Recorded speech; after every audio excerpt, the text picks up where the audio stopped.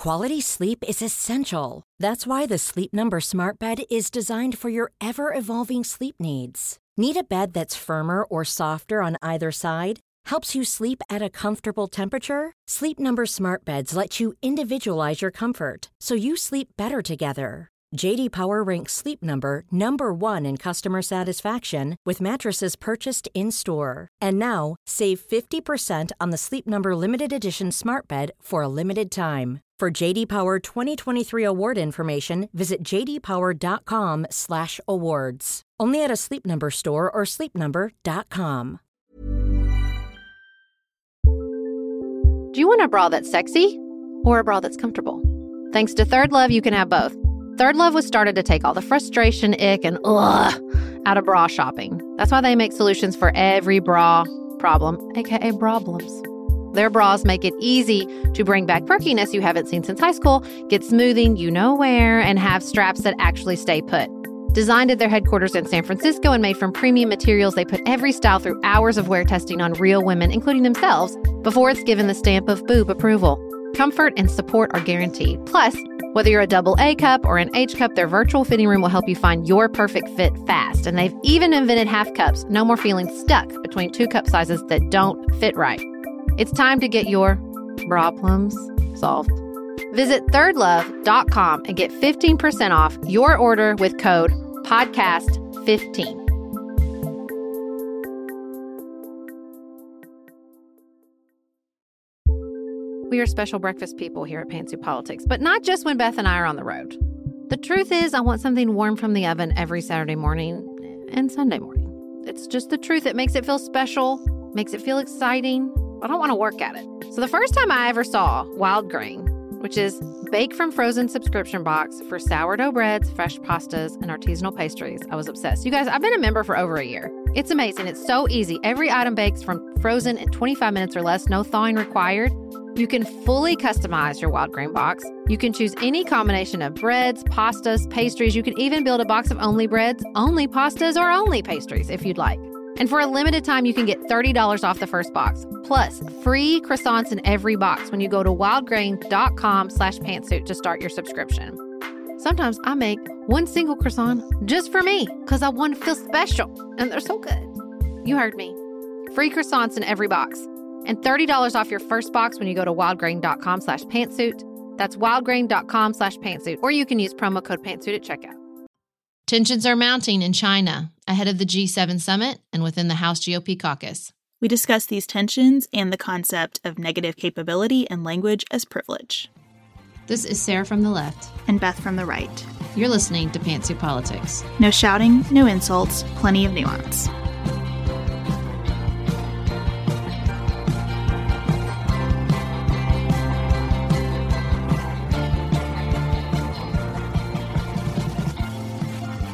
Welcome to another episode of Pantsuit Politics. We hit our goal of 500 patrons on Patreon. Woohoo! Thank you, everyone who stepped up to be part of supporting Pantsuit Politics. If you still want to get bonus episodes, the Nightly Nuance, Monday through Thursday, which is an 8 to 10 minute podcast every single day, Monday through Thursday, about what's going on in the world, you can head over to patreon.com/pantsuitpolitics. We are very, very encouraged by all of the support and excited to continue to grow the show. Also, shout out to Beth for doing most of the Nightly Nuance. If you have an idea of what you think would be a good Nightly Nuance topic, send those on. Yes, please.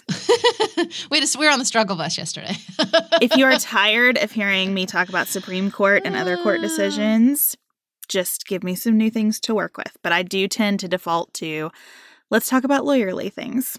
So today we wanted to talk about a lot of news stories in which we see tensions rising. It seems to me, Beth, that all these stories represent what I like to call, I didn't coin this phrase, I think it came from Pixar or Joseph Campbell or somebody in the tradition of storytelling, which is the messy middle, which is a high tension part of the story. And it seems like in a lot of areas, it's including and especially foreign policy, we are in the messy middle. Can I be a little woo-woo for a second? Yeah. And tell you that I've been talking with my therapist about how it feels like the whole earth is experiencing that this is a Absolutely. universal condition. Mm-hmm. Watching that footage out of Guatemala and Hawaii with the volcanoes, I just feel like my therapist's phrase was that the earth is groaning.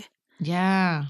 And I think that that's where we are in the arc right now. Absolutely. Absolutely. So we have the North Korean summit that was canceled. It's back on. How soon was it before he brought it back after he canceled it? Less than a week?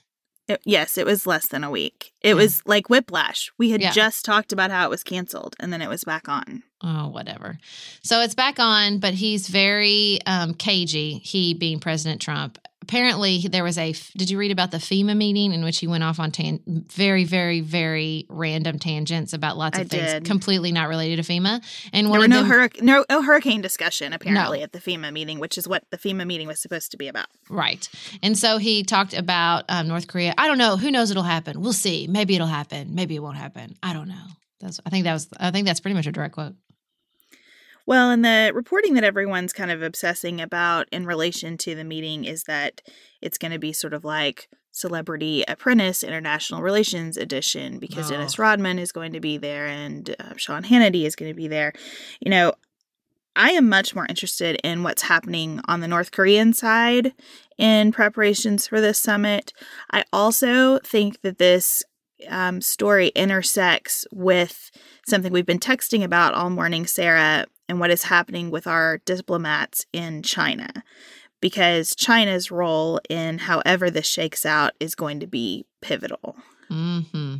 China is a key ally. I don't know if ally is quite the right word for North Korea, and obviously we have a very complicated relationship with China. So the story starts a little bit further back. There were, I don't know what to call them except for maybe sonic attacks. I don't know. Several months ago in Cuba, 24 diplomats and their families became victims of a weird, I don't know whether word to use it. That's not a very official term, but it's weird. Medical attack, issue, physical ailment in which there seems to be some sort of injury to the brain, but no associated head trauma, which left them with all manner of side effects, hearing loss, loss of balance, things that you would associate with head trauma. So we expelled Cuban diplomats as a reaction to these attacks that really haven't been explained. We don't understand what happened. We don't understand who did them. And then now we're seeing very similar physical ailments from a lot of our staff in Guangzhou, China. And I don't know how many people this impacts. We know that at least 4 foreign service workers are coming home from Guangzhou, and that that includes like the foreign service worker and a spouse. The 3-year-old child is having these symptoms. They describe the noise in different ways. Some people say it sounds like cicadas. Some people say it sounds like marbles rolling around in a funnel. And the terms, we're struggling with language on this. So are the articles. You know, they'll talk about it as mysterious. I think someone associated with the situation in Cuba said that this is just paranoia and hysteria and nothing real is going on. But there are real medical impacts being found, and they're varying too, as you can imagine. But the sense now is that if this is happening in China, and there were allusions in both the Washington Post and New York Times articles, I think, to the suspicion that there are isolated incidences of this happening to other foreign service workers throughout the world. And so now there is the possibility that another state actor is responsible. Like, this could be the work of Russians. It could be the work of the Chinese government. We don't know. But it is a very mysterious thing. And I find this seems to me like the stuff of Hitchcock films. That's in our exactly time. what I said. So this sounds like a movie. It's so terrifying. And, you know, there's a lot of people on Twitter who are sort of saying there could be other explanations for this. It could be something to do with the equipment we use in our diplomatic areas to protect our communications, to sort of block signals. It could be the impact of new machinery we're using. I don't know. The location of both of these attacks is so suspect. If it was machinery we're using across the world and it popped up in, you know, Monaco, then yeah, maybe we could talk about it. But this is just the locations and the amount of people affected, although I think it is even more terrifying to think that there could be many more people affected that we just don't know about yet. I think it's really scary. And there seems to be a sense among some of the Foreign Service workers that this hasn't been taken seriously enough, quickly enough, and that information hasn't been as transparent as it needs to be about this. It does sound like Secretary Pompeo is taking this very seriously and wants to avoid people believing that this is being mishandled. I think he thinks that this wasn't taken seriously enough in relation to Cuba and is trying to press forward, and I commend him on that. We ask so much of people doing this work overseas, and the least we can do is hear them out when they say, I'm being essentially, slowly poisoned by noise. I mean, that's how I read it. We just can't have this happening to our folks, whether it is the result of our own equipment or of a foreign power. We need to take this very seriously, and I am happy that Secretary Pompeo seems to be doing that. So, continuing our theme of tensions rising, the G7 meeting is coming up. It will be taking place in Quebec. That is Canada, France, Germany, Italy, Japan, the United Kingdom, and the United States. Not surprisingly, it is being watched very closely, and there are rising tensions due to the president's placing of tariffs on steel and aluminum with many of our ally countries included in the G7. I read this morning that President Macron of France and perhaps Prime Minister Merkel of Germany have said that they would not sign on to the G7 statement unless some progress could be made with regards to the tariffs, with regards to Iran, and perhaps the Paris Climate Accord. I don't know what other choice we've given these countries except for to gang up against us. I'm just going to be really honest. There's a great piece in The Atlantic that I posted on Twitter this morning and we'll share in the show notes about all of the tension arising here and about how these European leaders and Justin Trudeau have really tried to meet the president where he is. They have tried to play golf. They have, cozied up to him. They have flattered him. And they give him that big fancy parade in France. That's right. In every respect that matters to them, the United States has screwed them over, essentially. And it also says that at the preview meeting for the G7, the finance ministers met in British Columbia last Saturday, and Japan's counterpart to Steve Mnuchin said that he actually felt sorry for Steve Mnuchin because people were so angry about the U.S. tariffs. And then he added, but I guess it's not the sort of issue I should sympathize with. But I wanted to read, I think this is really significant. I wanted to read this. This is actually from the G7 chair's summary of last Saturday's meeting. Just finished A Court of Thorns and Roses and craving another fantasy world to devour?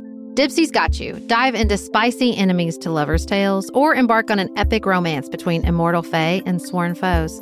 They've got fantasy romance stories perfect for your morning walk, late night, or long bath. Dipsy is an app full of short, spicy audio stories. They bring scenarios to life with immersive soundscapes and realistic characters.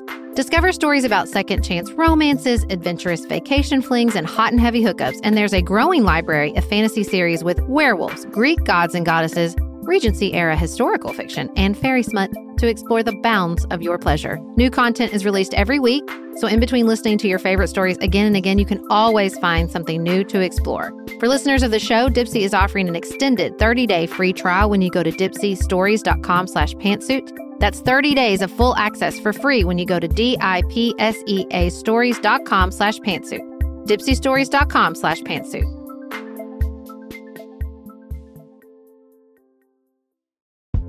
If you're looking for a very quick salon quality, but not salon priced manicure, Olive & June has you covered. We've talked about Olive & June's Mani system before. It has everything that you need for a professional manicure in one box. Salon grade tools, your choice of 6 polishes. Those polishes are going to last you for 7 days or more. The cost breaks down to about $2 a manicure. Olive & June also has press-ons if you want. What I love, though, is that Olive & June each season is coming out with new colors, and I just got a set of spring and summer colors in quick dry polish. They say this dries in about a minute. It seemed dry to me in about 30 seconds. It was not kidding about being quick dry. I also love the light colors in this set. There is a huge range. My favorite one is called Kitten. It's like a pinkish gray. The quick dry polish gives you full coverage in 1 or 2 coats. It lasts for more than 5 days, and it is offered in more than 40 cruelty-free and vegan polishes. Olive & June just understands what's happening in our lives, that we need to move quickly, but we want to look great and feel great and have fun in the process. Visit oliveandjune.com/pantsuit for 20% off your first system. That's oliveandjune.com/pantsuit for 20% off your first Manny system.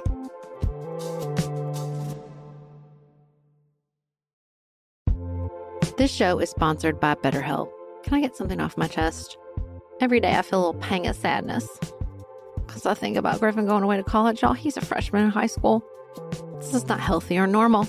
This is why I have it on my list of things to talk to my therapist about. We all carry around these things, big and small. When we keep them bottled up, it can start to affect us. Therapy is a safe space to get these things off your chest and to figure out how to work through whatever's weighing you down. If you're thinking about starting therapy, give BetterHelp a try. It's entirely online, designed to be convenient, flexible, and suited to your schedule. Just fill out a brief questionnaire to get matched with a licensed therapist and switch therapists anytime for no additional charge. You gotta get it off your chest. And you can get it off your chest with BetterHelp. Visit betterhelp.com/pantsuit today to get 10% off your first month. That's BetterHelp, HELP.com/pantsuit. Over 2 days of discussion, G7 finance ministers and central bank governors engaged on a range of topics, including the importance of rules-based international trade and ways of ensuring that economic growth works for everyone. G7 finance ministers and central bank governors agreed that when they work together, the G7 can build on strong interpersonal and economic relationships to advance our common goals. Concerns were expressed that the tariffs imposed by the United States on its friends and allies on the grounds of national security undermine open trade and confidence in the global economy. Finance ministers and central bank governors requested that the United States Secretary of the Treasury communicate their unanimous concern and disappointment. Wow. I mean, that is some strong language coming out of the G7. I'm really frustrated right now because it feels like the tensions are rising, but we're doing what we always do, which is get distracted by the shiny objects and the whether or not people should kneel or stand or come to the White House or not. And that for some ungodly reason, approval ratings seem to keep going up. And I don't know if it's the strong economy. I don't know if it's not a clear and present threat. But I like to believe that eventually Americans as a group will look around and see what's happening with our relationship with the world. It's so concerning and it's so dangerous and it's such a threat to our ongoing prosperity and security and growth.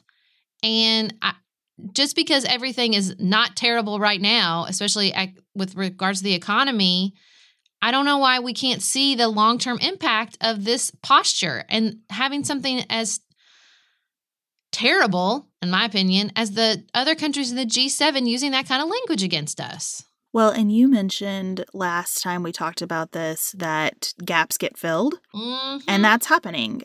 Vladimir Putin is visiting European capitals to press for closer trade relations and for a united front on the Iranian nuclear agreement. Oh, my gosh.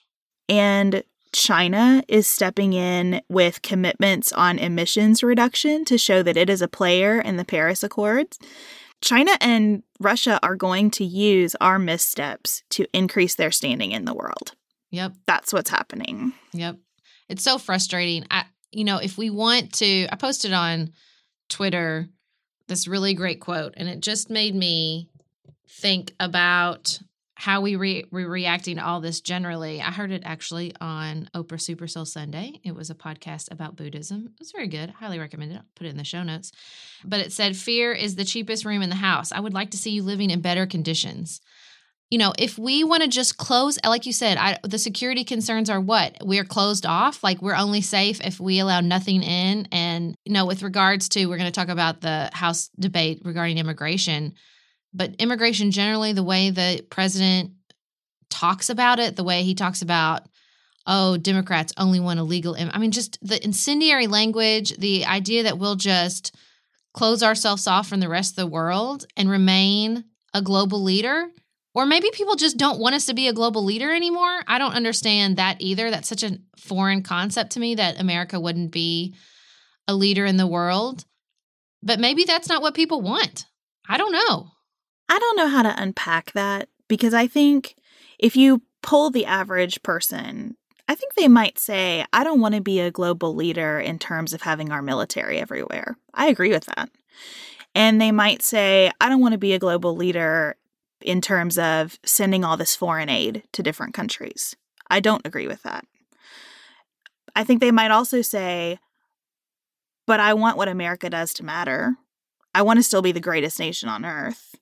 Doesn't work like that. You know, and that's the thing. Like, I sense that maybe popular sentiment about making America great again, and even people who aren't in sort of that hardened Trump base, but just the average person probably has a really philosophically inconsistent perspective on what America's place in the world should be. And I don't want to stand in judgment of that, because we all care about different things at different times for different reasons and can't stay focused on these issues constantly. And to me, this is where trust comes in, and rebuilding institutional trust is critical, because at some point, we need a president who can sit down. I was actually talking with a friend of mine about this the other day, and we were talking about how we really wish that our military engagement across the world could come way down. Mm-hmm. And I said, here's my not nuanced take on that. That will not happen until we have a woman in the Oval Office. Mm-hmm. Because it is going to require an unbelievable level of moral courage. And also, it's going to take someone who can sit down with the American people and explain what we're doing and why. And I just think that is bringing sort of the mothering leadership characteristic that the country needs right now. I don't think it'll happen otherwise. So I get why the average person might have a confused platform on this. I do not understand the president and the administration having a confused platform on it. And it seems to me that President Trump wants to talk about every world leader as his best pal while he is stabbing them in the back at the long-term expense of our economy and our alliances across the globe. Yeah, I saw where he was complaining about Justin Trudeau and Macron, and I don't want to be lectured to. Well, then stop acting like a child and people will stop trying to lecture to you. Like, stop acting like there's no give and take in a relationship and people will stop treating you like that. Like, I posted on Facebook that I think parenting is saying in a million different times in a million different ways, you are not the only person on planet Earth. Adjust accordingly. Mm-hmm. And it's like, I don't know if anybody's ever said that to him. Like, you're not the only person here. Your priorities are not the only priorities. Your ideas are not the only ideas. It's so frustrating. It's just so frustrating to see him taking the same approach. It's not surprising. It's never become surprising because at this point we know who he is. But it sure as heck never stops being frustrating. It'll be interesting to see what Republicans in particular do as these tariffs start to take root and we see the effects of them. Because I think right now, a lot of Republicans' message is, look away from the drama. The economy's doing great. So many jobs. You're taking home more money in your paycheck. And when people in small businesses cannot get access to steel that they need to do their work, or when the prices of gas, milk, whatever start to go way up, the look over here is going to be a lot harder.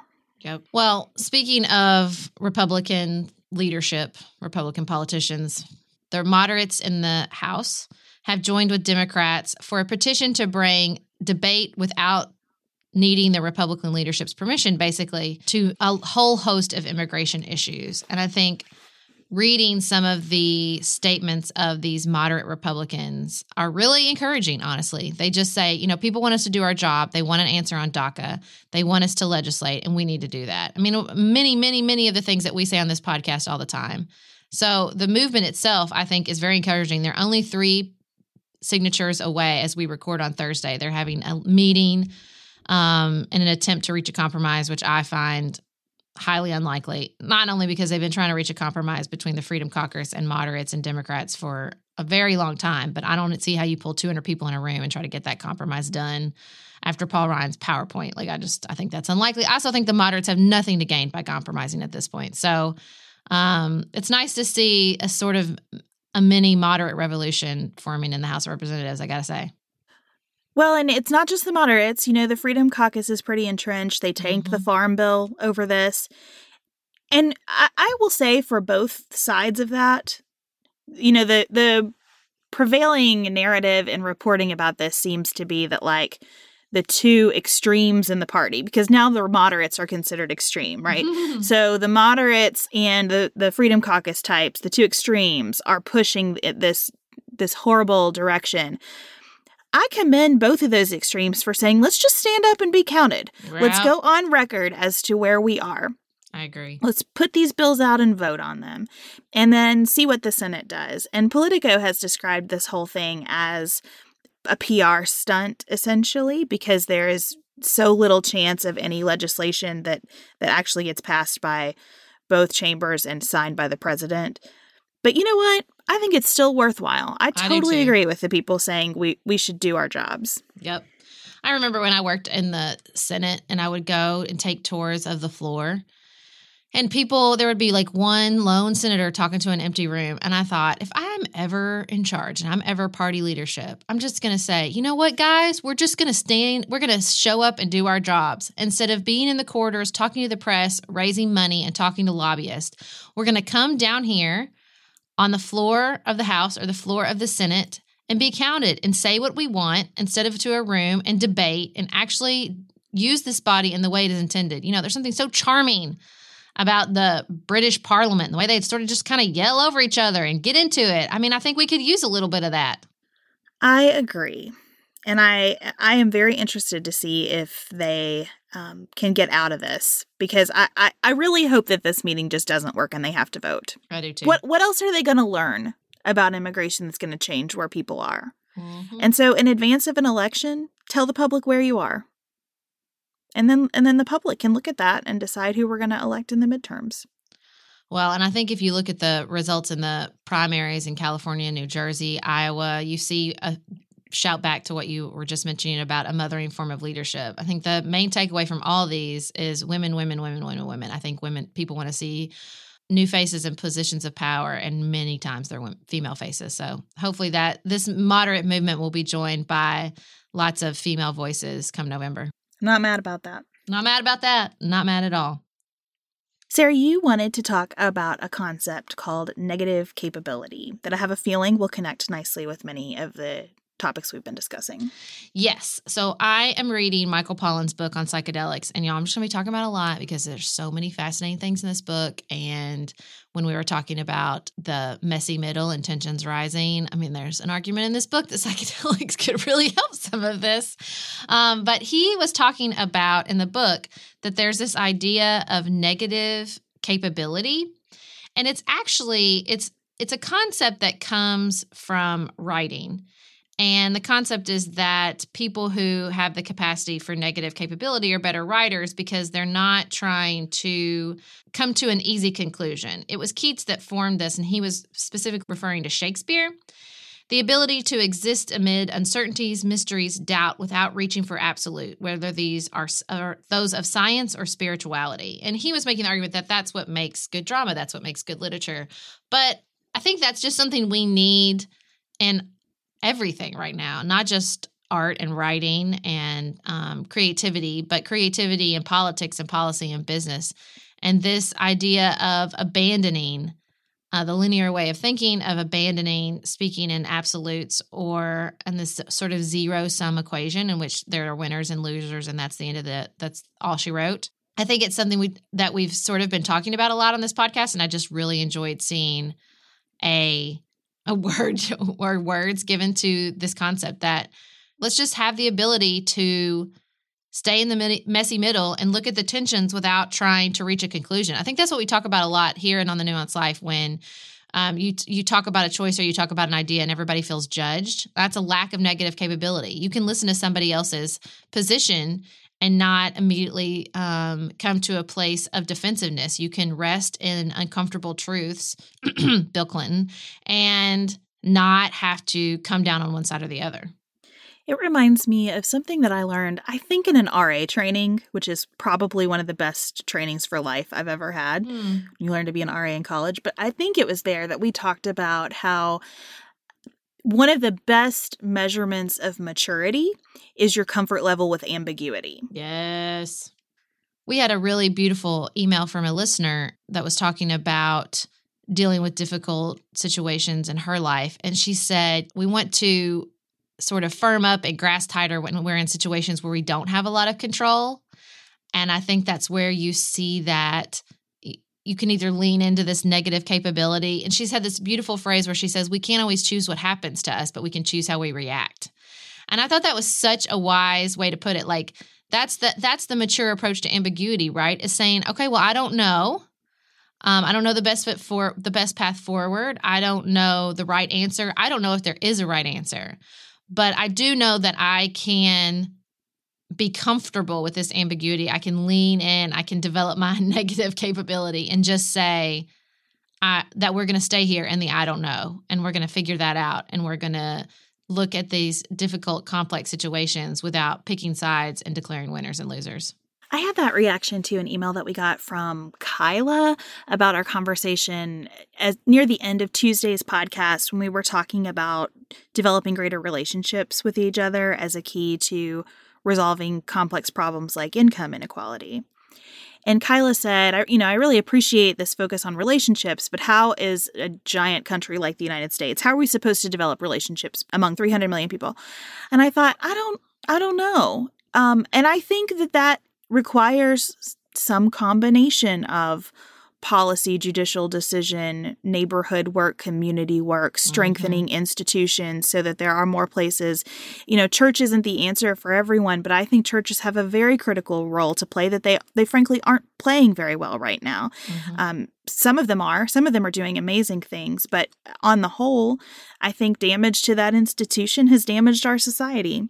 And so I think it has to be a combination. And I don't know exactly what set of tools we're supposed to bring to those problems, but I'm okay with that. I want us to just try and have some priorities and some values in that process as we march forward. The last thing we wanted to talk about today quickly is a conversation that I had with Dante, which connected with a couple of other things that Sarah and I have been talking about this week.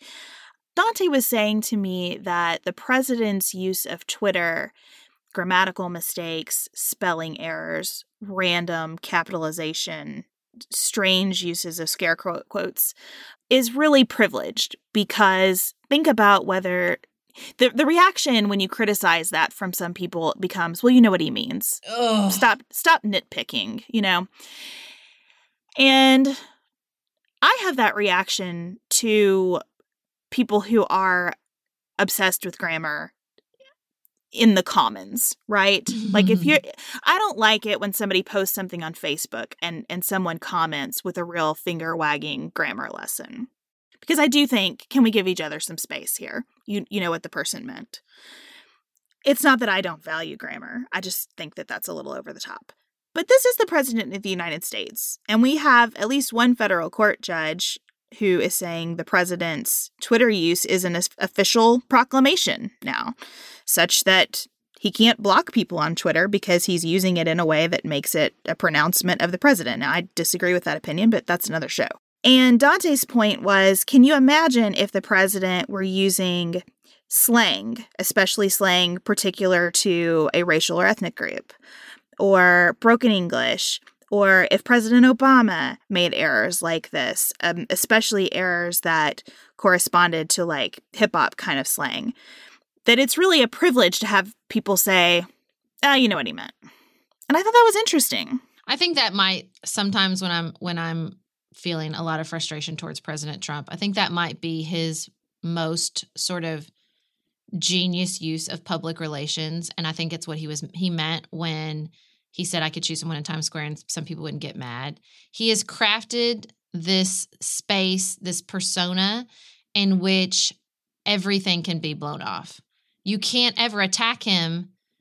He can have controversies that would have seemed to tank any other presidency, from the Russia investigation to Stormy Daniels to all these things, because he's so slippery. It's just everything is, well, you knew how he is. It's almost like in owning his true nature from the beginning, he removed it as a line of attack. And I think that is a very privileged sort of strategy to say, yeah, well, I told you what I was going to do. I told you who I was. So you can't be mad about it. You hear that from people all the time. Well, yeah, that's just who he is on Twitter. Just ignore it. And it's so frustrating. Do we have, and it's frustrating, I think, particularly as someone from the left who felt like, for decades it was the right was the moral authority. We have to have standards. We have to have values. It's so important to stick up for our values as Americans. To see this man as his face who has no values. And when you point that out, it's like, yeah, but that's who he is. So just roll your eyes and blow it off and laugh it off. And I think that is a privilege to create the benefit of the doubt for yourself all the time, to insulate yourself from all criticism. I'm not sure that we would give that to anybody who isn't an older white guy who'd been incredibly successful economically. There's just a lot. There's kind of a bubble built around him, and lots of layers to that bubble. And I think Dante has a really great point that even the rules of language don't apply to Donald Trump. Yep. Sarah and I have talked many times about our desire to age as gracefully as possible, and skincare is a huge piece of that. I spend a lot of time and money thinking about my skin, and I have added Ritual to my routine, which just gives me a lot of comfort. Ritual is here for us. They have created a wrinkle support skin supplement and conducted clinical studies, so we know it's working. They're taking the guesswork out of skincare. Ritual Hyacera is one of several Ritual products that I love. I take the daily multivitamin, I take a probiotic, and Hyacera is that once daily skincare supplement that is clinically proven to reduce wrinkles and fine lines and increase skin smoothness in 90 days. I recently met a friend for the first time in person as opposed to online, and we were discussing the fact that I'm 43, and she said, I cannot believe how young you look. And I thought, thank you, Ritual, for that. Start Hyacera to help minimize wrinkles without compromising on clean science. Hyacera from Ritual is a clinically proven skin supplement you can actually trust. Get 25% off your first month for a limited time at ritual.com/pantsuit. Start Ritual or add Hyacera to your subscription today. That's ritual.com/pantsuit for 25% off.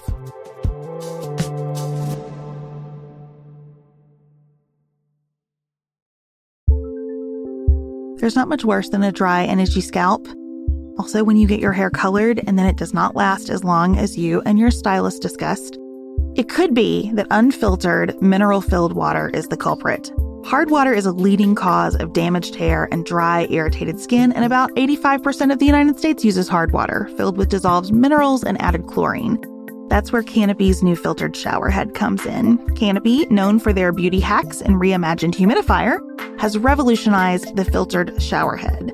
Dermatologists recommended this unique 3-stage filtration system greatly reduces contaminants and odors in your shower water, leaving you with healthy hair and glowing skin. Best of all, the Canopy filtered shower head is hassle-free. Installation is a breeze, and its unique quick-release filter replacement feature allows for seamless filter replacement unlike any others on the market.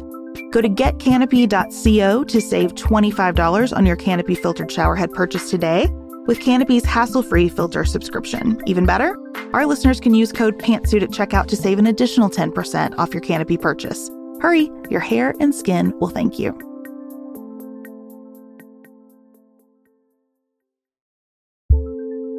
Do you want a bra that's sexy or a bra that's comfortable? Thanks to Third Love, you can have both. Third Love was started to take all the frustration, ick, and out of bra shopping. That's why they make solutions for every bra problem, aka problems. Their bras make it easy to bring back perkiness you haven't seen since high school, get smoothing you know where, and have straps that actually stay put. Designed at their headquarters in San Francisco and made from premium materials, they put every style through hours of wear testing on real women, including themselves, before it's given the stamp of boob approval. Comfort and support are guaranteed. Plus, whether you're a double A cup or an H cup, their virtual fitting room will help you find your perfect fit fast. And they've even invented half cups. No more feeling stuck between 2 cup sizes that don't fit right. It's time to get your Problems solved. Visit thirdlove.com and get 15% off your order with code podcast15.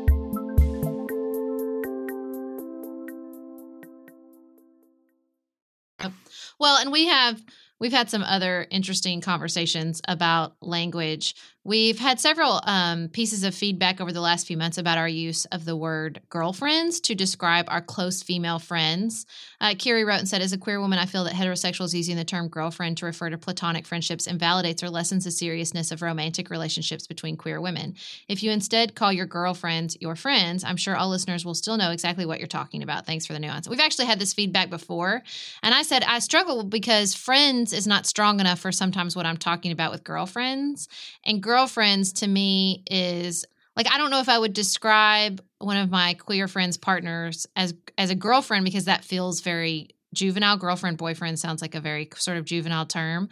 So I think my first thing is, does anybody have any better words that we could use here? Does anybody figured out a better way to talk about close female friends and or queer partners? Because I would love to hear it because I think we have a linguistic struggle here. I think it's a linguistic struggle. I also am realizing more and more, and this is in reaction to this feedback and lots of others on lots of different topics, I instinctually go to, but I have this question, or but I feel not understood in this conversation. And I'm starting to recognize that the best thing for me to do is just to say, okay, and kind of go to, I'm going to treat people as they want to be treated, not as I think that I would want to be treated in their shoes. Mm-hmm. And so Kiri's message, I read it and I just stopped and I thought, okay, that is my new rule. I will not use that word about women in my life, with whom I have platonic friendships. Because Kiri is the expert of how she experiences that term, you know? Yeah, and that's what I always say, right?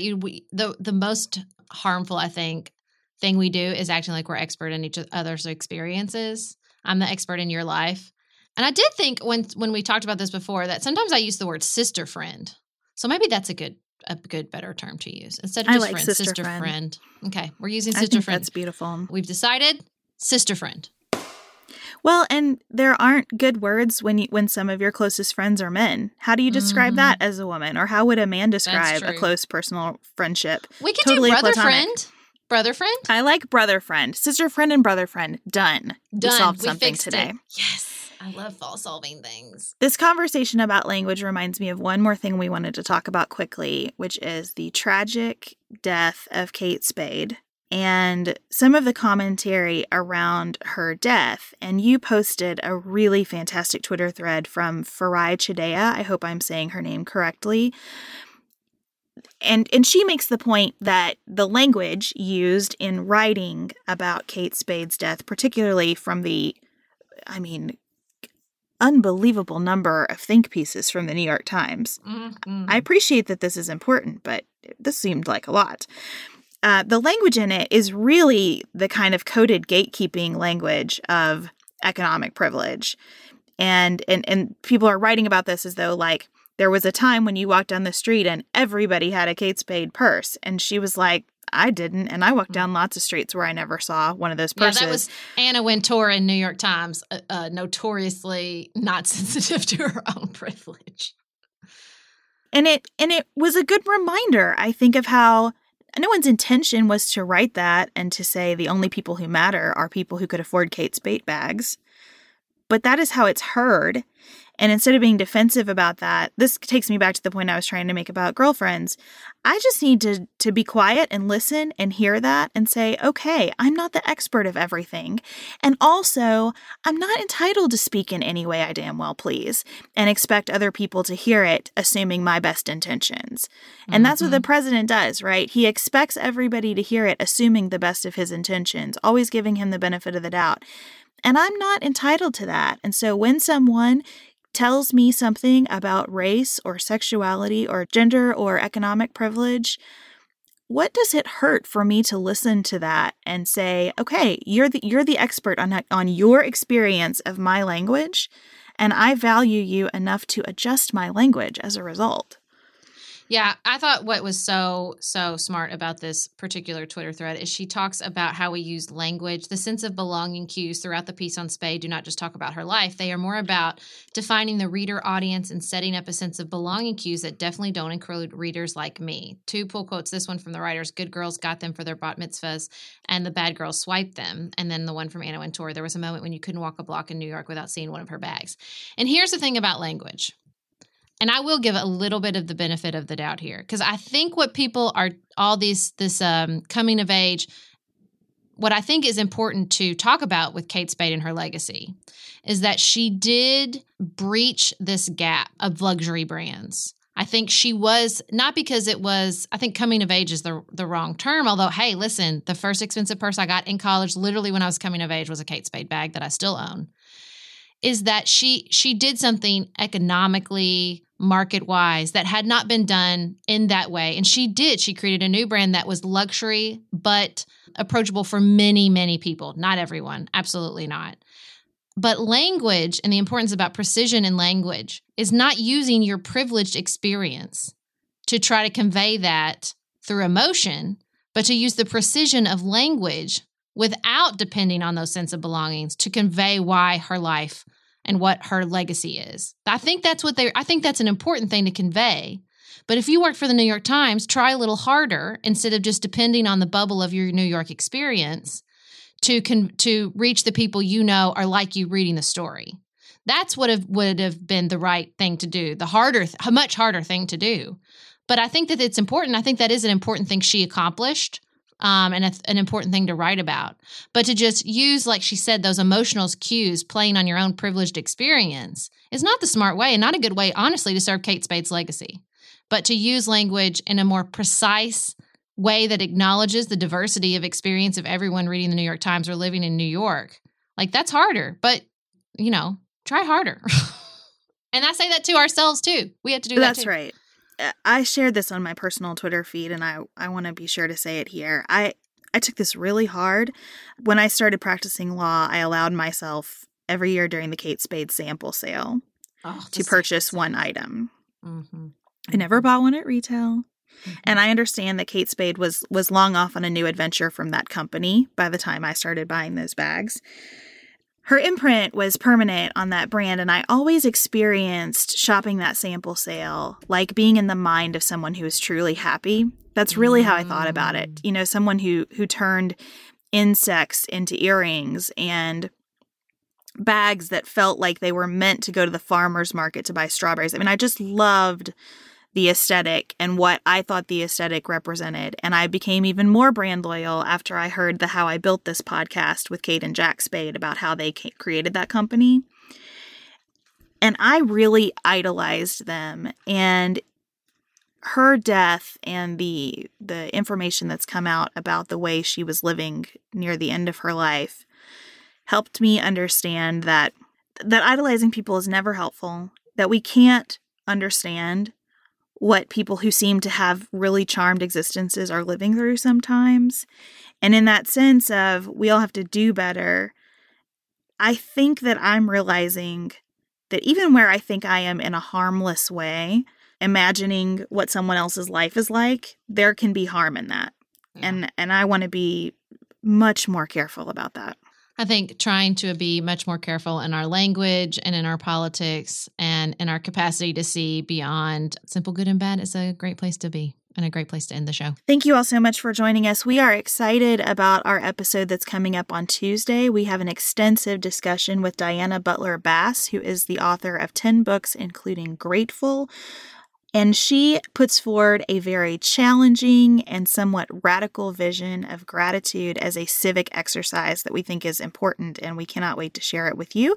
We will also be giving away copies of the book Grateful on our social media channel. So if you do not yet follow us on Facebook, Twitter, and Instagram, get on it because we'll be giving away copies of her book. So we will look forward to talking with you on social media and on Patreon. And until we are back next Tuesday, keep it nuanced, y'all.